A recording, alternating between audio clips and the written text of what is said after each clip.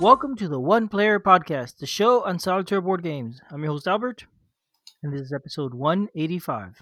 Is that a tank in your pocket, or are you just happy to see me? Hey, Julius, that was good. Thank you, Albert. I appreciate it. I'm always happy to have your approbation for my jokes as we get started in the evening. Yep. How are you doing this week? Doing quite well. Just hanging out in the cold.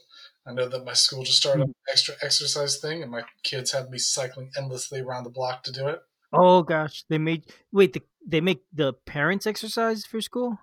It's a family thing. You have to log your miles and stuff like that. Yeah. That's cool. Okay, I like it. My daughter would appreciate that if we had to exercise for her. No, we all have to do as a family. Well, so today, as you hinted, we were talking about a game called Pocket Landships. It is a Boats, airplanes. tanks. You're welcome. Early. So tanks. I think when they first were invented, they were called landships.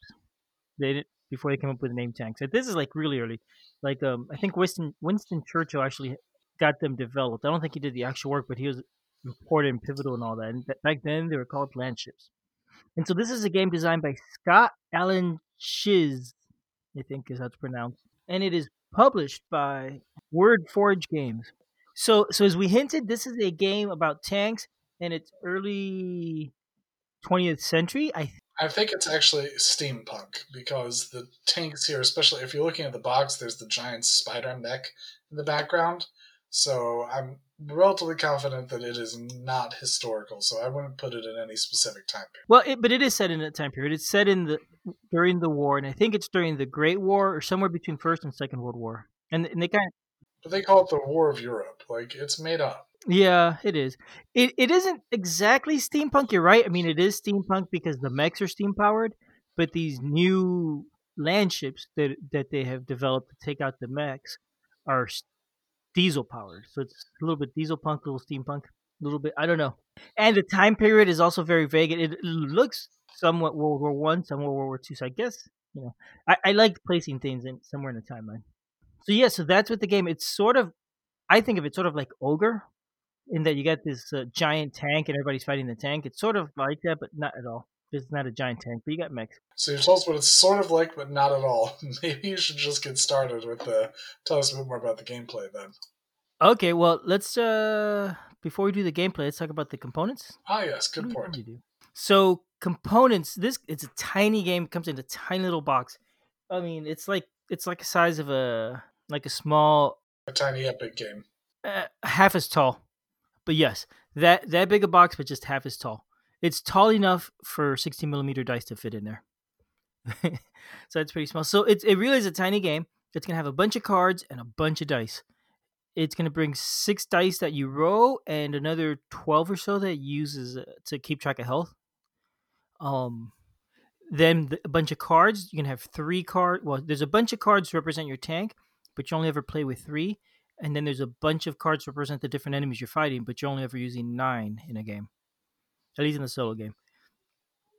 Besides that, there's a couple other cards, a commander for your tank, and some upgrades that you could get every time you kill two of the enemy mechs and things like that. The dice are really nice. They're pearlescent dice. There's 16 and 12mm dice. The 16 ones are the ones you roll for the damage. The 12mm dice are the health track. The cards are super thick. I have never seen cards like this. These are not cards. These are like more like thin player mats or something. They're so thick.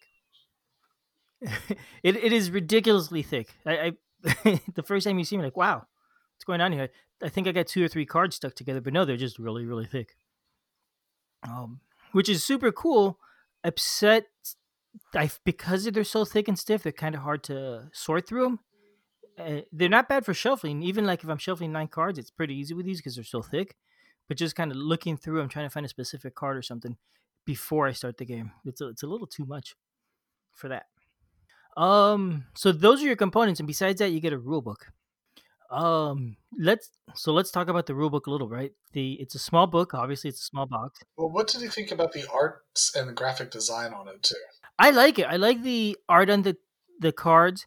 of all these mechs and all the steam powered stuff, and the troops with their really tall hats and whatnot. It looks really nice. It's very well done. It's very thematic. I like the layout of everything. It's easy to read and easy to use. It works really well. Yeah, I wanted to bring out specifically.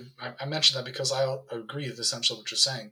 I think that a game of this size, they have to put a lot of information on the amount of space and still make it look very nice. And the graphic design that they've picked is very clear, easy to read at a glance, while still packing that information in. It doesn't seem dense, but they've really put a lot of information in such a small amount of space and still made all the art really pop. They've done everything they can to help make sure the art shows up clearly and helps evoke the sense of this land battle that you're making. And I wanted to just specifically call it and commend how they were able to put all that together. Yeah, absolutely. I only wish the art could be bigger sometimes because it's really cool pictures, but they're pretty tiny on there. If And only they had done it in it, Terra it sized fits. cards. There you go. Yeah, or really really big cards like 8.5 by 11 size letter size cards. I think even Terra sized cards would have been a better idea for it, just to give, like, it's. I assume that it's a large Mhm. size art. I have no idea what size art they commissioned for it, but the art is really nice. It would have been nice if they could have had more space dedicated to it, but it is what it is. Yeah, and it's not bad the way it is. I'm just saying if I could ask for anything, that would be neat. So that's the components. The rule book, like we're starting to talk about that. It's very small rule book. They're pretty short. There's not a whole lot to play in this game, but they there are things missing, and the questions get left unanswered sometimes. And I think that's just it could have probably used a little bit more editing. The game is simple enough that it's not a big deal. You're basically rolling some dice every turn, allocating them to wherever, and then doing some damage. The confusion is sometimes like terms on the cards. Uh, One that came up, it says, assign damage to the front center mech, assign damage to the front left mech. I've noticed that some cards don't say front. In a couple cases, does that mean it could do any mech or not? It just says assign damage to any target. When you set up the game, you've lined them up in three rows initially, and only the first row is visible. Sometimes your enemies can move back and they stay face up. At least I think they do. It's not clear in the rules, I guess. But can you still target them, or are they totally unavailable? And that is just not answered in the question. There's other things like that that just not answered in the questions in the rules. I'm sorry, that's just not answered in the rules. So it's a little bit confusing. But if you go to BGG, the designer does come on and answer questions, I think. Otherwise, it's such a simple game. There's not a lot to it. The way you play, I'll go ahead and jump into. Unless you want to say anything else about the rulebook, Julius. I don't think so, no. Okay. So the way you play, you're gonna get three cards for your tank. One is the hull, one is the cannon on top, and then another card that's either a side cannon or it's called a sponson or shock troops that are going to be running along your tank with your tank. Each of these cards, you could when you're fighting, you get to roll dice for those cards. So that to each do attacks or potentially other stuff like healing. Then you're going to set up your three cards. You There's a default cards that it recommends to play with. Each of those are easy to spot because the title is underlined on the cards. You just find all the underlined cards and you use those the first time you play. If you want to, you could change them out and try different cards. There's different tanks. There's like you start with a Mark II, there's a Mark One, a Mark Three, Mark Four, that sort of thing. Same instead of the sponsons, you could have shock troops instead. Sponsons is some sort of side gun mounted on your tank, or you could have, like I said, the troops. So you could choose which one of those two you want to play with, and I think there's a couple different cards there too. And then again for the cannon on the top, you have a few different cards to choose from. Then you're gonna also get a couple cards. You can get a random commander card, or you could choose it. I tend to just always take one randomly, just make it more interesting for me that way. The commander is going to give you a one-time ability in the game. So at some point during the game, you can discard the commander card. There's also a driver card that's optional. If you want to use it, you could pick one of the two driver cards and have it in the game. Again, that's going to help you some. That's something you want to do if you're finding the game too hard. Then there's also the enemies. You're going to play with 9 enemies. Again, they're underlined, so you could find those 9 default starting enemies, or you could mix it up and match and use any combinations of enemies you want. But you're going to go ahead and shuffle up the ones you're playing with, those 9 that you've picked out, and you're going to put 3 in the front across, face up, and behind those, 2 more rows with 3 in each. Once you've done that, then you're gonna put the little small dice, the red dice, on all the cards, all your tank cards, as well as all the enemies, to whatever their starting value is, and it's very clear on the card. That's how much damage that card could take before it's destroyed. Once you have done that, you start by rolling dice. You're going to roll 3 dice, one for each of your 3 cards, and then you're going to allocate those dice on those cards any way you see fit. Each card has 6 possible things it could do, numbered from 1 to 6, and whichever die you put on the card, whatever number's on that die, that determines what that card does this turn. So you want to look at all your possibilities and your enemies and figure out what you think is the best choice and line up the dice and your cards in the way you want, and then take those actions. And the actions are generally you get to attack and do damage. It might tell you specifically which position to attack, or it might let you attack anywhere. Most of the time you're doing 1 damage. Sometimes you get to do 2 damage, which is nice. The cards can also heal themselves or another card. It's not called heal, it's called repair. I'm sorry. And the other thing you could do that they generally do is, especially the hull has special abilities, like you could have it spend a turn avoiding getting hit, so all attacks on the hull are misses. Or there's another one, I forget what it's called, but you're basically saving that die for the next round if you roll a 5, at least on the hull I've been using. The next round you could roll 2 dice or roll 1 extra dice and choose which 3 you're going to use out of the 4 you rolled. So it's a nice ability to get something better. So you're going to take your turn. You're going to do all your stuff with the 3 dice that you picked. And then the enemy goes. You'll roll 3 dice for those 3 cards in the front. Those always get allocated. Lowest number on the left card, the center card gets a middle number, and the right card gets the highest number. They do their damage, and you repeat. You keep doing that until you destroy one of the enemy cards. At that point, you move it out. Cards behind it move forward, so that there's always 3 cards in the front row. And you keep playing. The game is going to go like this until there's only 3 enemies left. At that point, you're in it's like the final rounds of combat. You're at a death match, and you're at a point where the fight's getting really close.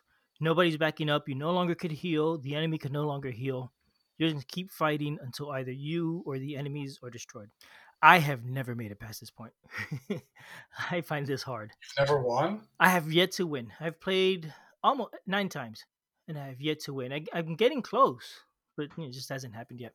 Have you tried to make the game? I mean, the game does include the ability to make things easier or harder. Have you tried doing that? No, I have not tried that yet, and we'll get to that in a moment. The one last thing I want to say about how the game works is, or the last 2 things. Once you have killed 2 mechs, you have a deck of 6 advantage cards. You could, when you kill 2 mechs, draw 2, choose 1 to keep, and discard the other. And these are cards, again, you could use once and discard, and then give you some bonus. You get to draw these 2 cards every time you've killed 2 more mechs. Potentially you're going to get up to 3 cards during the game. And it can be pretty handy. They'll do things like maybe let you reroll or cancel some damage or paralyze an enemy card so it can't do anything for 1 turn, different things. The other thing worth mentioning is that to lose the game, either your hull or your cannon have to be destroyed. If your response / shock troops, if that card is eliminated, you keep playing, you just roll 1 die less. But if either of your 2 cards is eliminated, the game ends completely and you've lost. And that's what happens to me every single time. So that's how the gameplay works. Does it make sense now, Julius? I know you said you read the rules and it wasn't always all that clear. I think that does make more sense, but it just sounds, to me, that sounds relatively basic, and I'm not understanding what the draw of the additional. Where's the decision points in the game then? It is. It's very tactical. I don't think there's a lot of deep long-term strategy in the game. Though maybe that's why I keep losing. I don't know. But a lot of times it's relatively obvious where you want to what value. It's relatively obvious which dice you want to place on each of your cards to determine what they do. If your cannon is taking a lot of damage, you really need to put a die to heal on there, right? If, like, for example, I think the cannons I've been using, you need a 6 to heal the cannon. Well, if I rolled a 6, I'm going to put it on that cannon so it could heal. It's just the best way to go. And Other than that, generally I'm going to try and do the most damage or focus my damage on a specific enemy, that sort of thing, if I can. So it does become kind of obvious. But again, there are strategy because the different enemies work a little different. Since you always, some enemies are stronger than others. Each one has a number in the top corner. It could be anything from like one through, I don't know, I think six is the highest I've seen.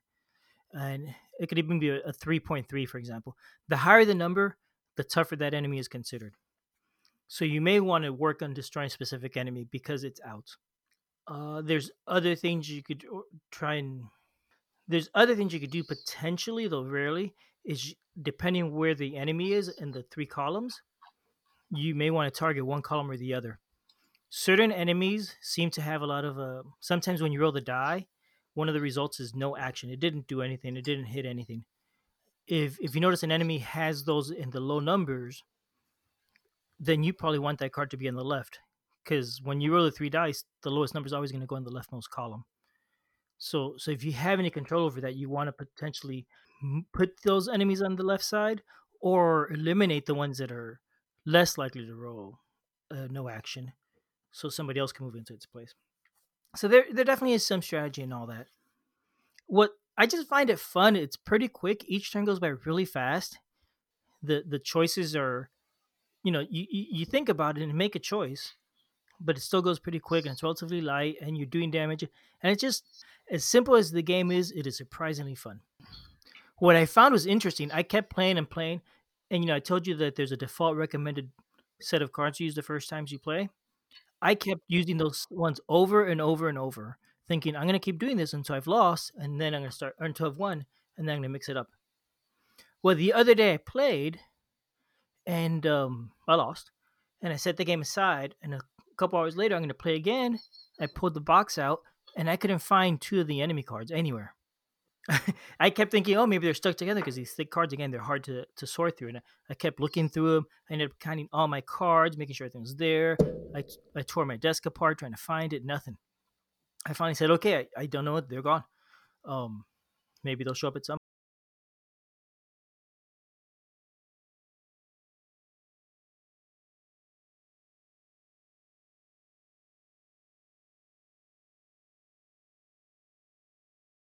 of the cards, how different the game felt all of a sudden.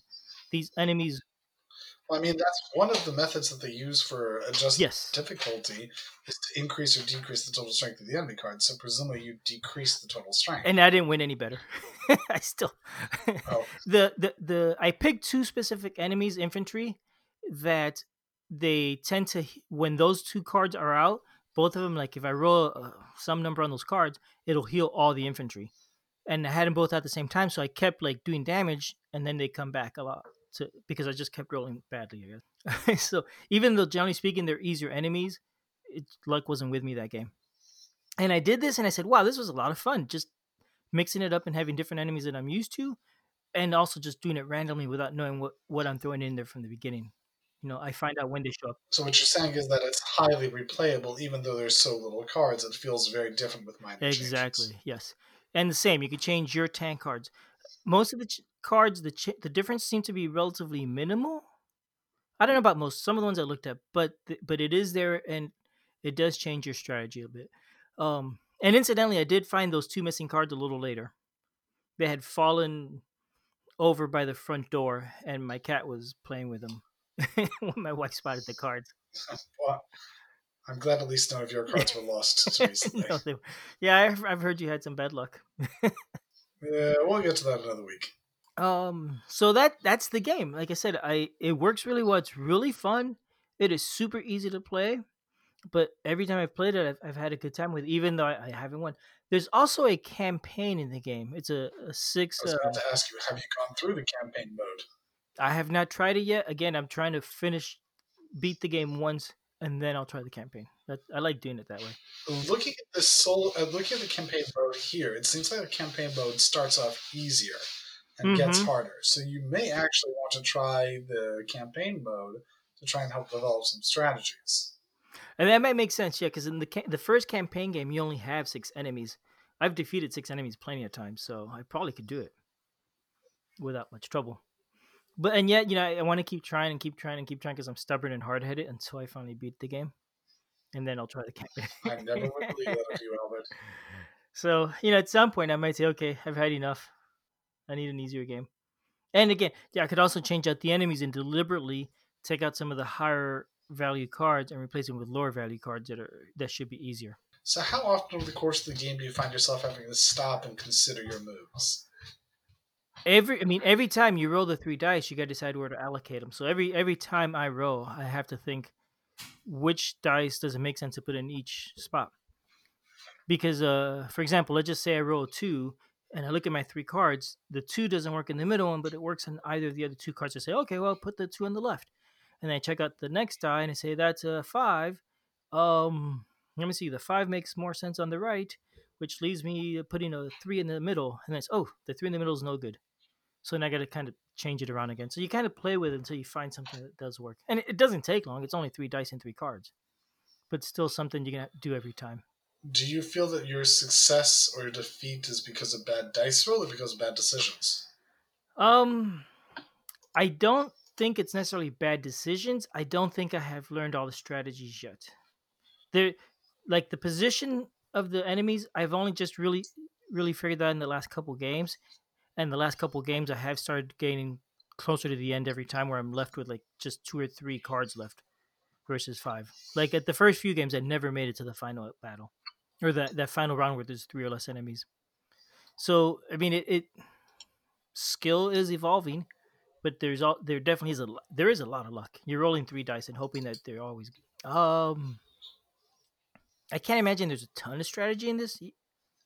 Again, it's a simple game, but I do believe there's definitely more that I just haven't figured out. The game also, it was nominated for the Golden Geek Award in 2017, but I do not believe it won. But just the fact that I got nominated, Oh, there's a free trial version available too. There is. That's the original print and play. Mm-hmm. And is that still available? It might be. It is still available, yes. I downloaded it to play it, just didn't quite have the time. Okay. So to play, you just got to print out a couple sheets of cards, I imagine. I don't imagine you would need more than 2 sheets, and then just apply a bunch of dice. I don't see anything here about the award. And I don't know how to find awards on this. I have guessed because I've seen a lot of people commenting that they felt that this possibly should have gone in the comments on components, but I've seen a lot of people who comment that they don't necessarily like using dice to keep track of damage, that they would prefer a set of tokens. What's your thoughts on that? The dice can be a little bit fiddly.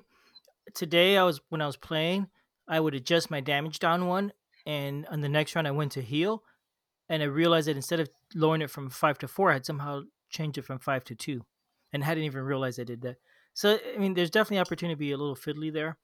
Also, because you're playing on a small area, if you're rolling the dice in the middle of your game there's always a chance you're going to hit those dice markers and knock them around. So I do think the dice could be a little bit annoying, but they're not too bad, honestly. And, they're really nice looking dice, so I do enjoy seeing them on there. I think that they definitely look better than if I had tokens on there. And if you had tokens instead of those 12 little dice, it'll probably end up taking a lot more space. It'll make the game bigger. And this game is really small and portable. So yeah, I'm happy with the dice. I wouldn't change them. Very neat. So you do recommend it at the end, is that correct? I do, absolutely. I'm very happy with this game. Simple to learn, simple to play, quick and fun. Sounds good. I know that I've seen it going a couple of times, getting posted up on the Traded Forward on the Guild, and I've seen it get snapped up really fast on each occasion. So. Everybody wants to try it out. Yeah, it's a nice little game. Definitely recommend giving it a try if you see it, you get a chance. All right. Well, thank you very much, everyone. We appreciate you coming by to listen to us. Have a good night. Good night, all.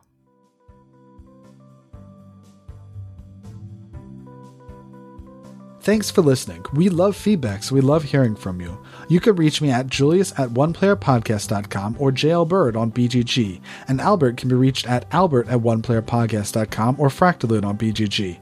Our website is oneplayerpodcast.com with the number 1, and we're also on Twitter at oneplayerpodcast. The intro music is copyright Angus, can be found at jamendo.com. The transition music is copyright by Dan Elduce Pancaldi, whose page is at donpancaldi.com. The One Player Podcast is protected under a Creative Commons share-alike license. Thanks for listening.